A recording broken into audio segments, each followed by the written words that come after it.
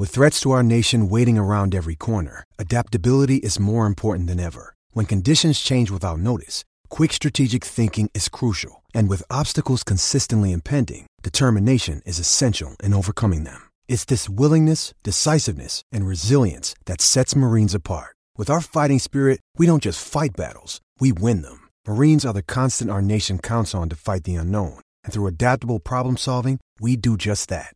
Learn more at marines.com. Jeff Howe's Longhorn Notebook. Let's talk some Longhorn basketball right here. Zarek Onyema, the UTEP transfer, I think is either wrapping up his official visit right now or wrapped it up late last night. I know he got in very, very late Monday night / early Tuesday morning.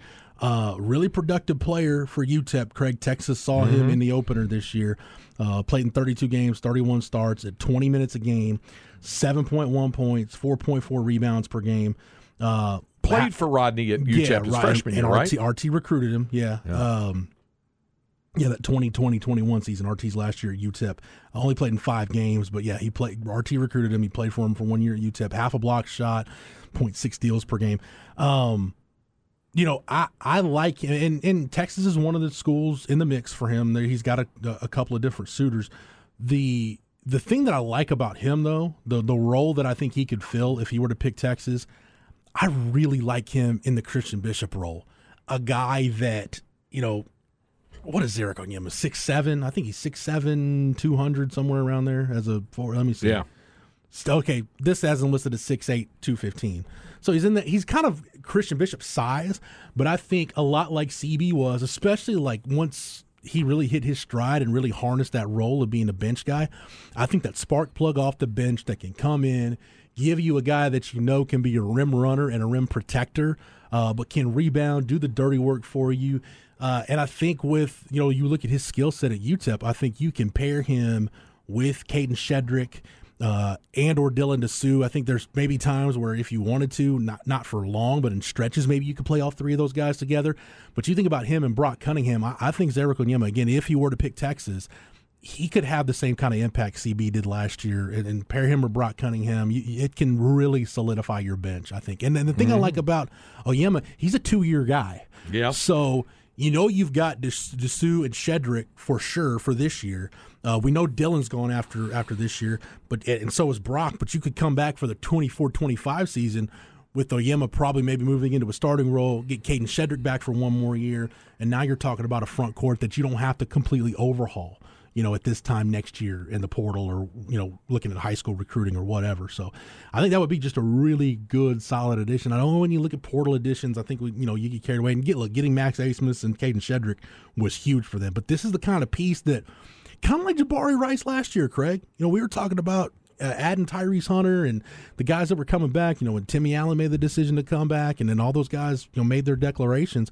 And I know everybody was excited about Tyrese, but Jabari, there wasn't a lot of shine on Jabari when he made that announcement. It's kind of like, all right, got this cat from New Mexico State. Yeah, he was productive over there. Well, it turns out that, Rodney Terry and that staff, they knew what they were doing by adding him in. RT said it plenty. He had firsthand experience going against Jabari Rice out in the WAC. That UTEP New Mexico State rivalry, Craig, you talk to UTEP people, that's a bigger deal than I realized it was. 50 miles apart, and it is a rivalry. Yeah, it's a pretty big deal. So they get together twice a year in basketball. So RT saw plenty of Jabari Rice, but that's the kind of pickup I think. And I'm not saying Onyema would have the same type of impact that Jabari did, but it's kind of one of those, you're not really going to focus on it too much. But this is the kind of roster addition. Again, if you get him, if he decides he wants to come to Texas, that's the kind of roster addition. You don't think about it until that guy helps you win a big game in conference, or has that, like we saw Christian Bishop have, one of those 8-minute stretches in a postseason game, a conference tournament, or an NCAA tournament game that you look back and like, man, that was really critical to helping you win that game. So he's got the kind of skill set that can definitely help you. Win in March. I'm trying to pull up his game logs. This thing is not cooperating with me. Sports Reference. There we go. In the opener against Texas, in 22 minutes, he was 3 for 3 from the field, made his only 3, 10 points, 2 boards, did have 1 turnover. Oh, that's why I don't know, 4 fouls. So his minutes were not, probably where they were at various points in the year. But he had 10 points in the opener against Texas. Yeah. So back in there. Okay. So we'll had a double in a road game against FAU. Had 10 and 9 in the game at UTSA. So this guy's he's been able to produce during his career. Yeah.